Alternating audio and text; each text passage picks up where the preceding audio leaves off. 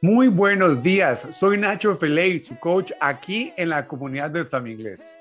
Good morning to all of you. This is Nacho Feley, your coaching here at the Famigles community. Estoy muy contento de poder compartir con ustedes el nuevo podcast de esta semana, el episodio número 40. En este nuevo podcast traemos para compartir diferentes slangs o frases culturales que existen en los Estados Unidos. Así que ponte cómodo y escucha este nuevo podcast del Famigles. Algunas frases tradicionales o culturales o los famosos slangs son los siguientes. A penny for your thoughts, lo que significa un centavo por lo que piensas o por tu pensamiento. A penny for your thoughts. Ese penny sería como un centavo. Number 2, hot potato topic.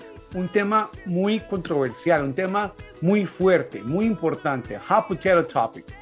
Ese hot potato sería la representación que está muy interesante o que es muy controversial el tema que queramos hablar en nuestra conversación.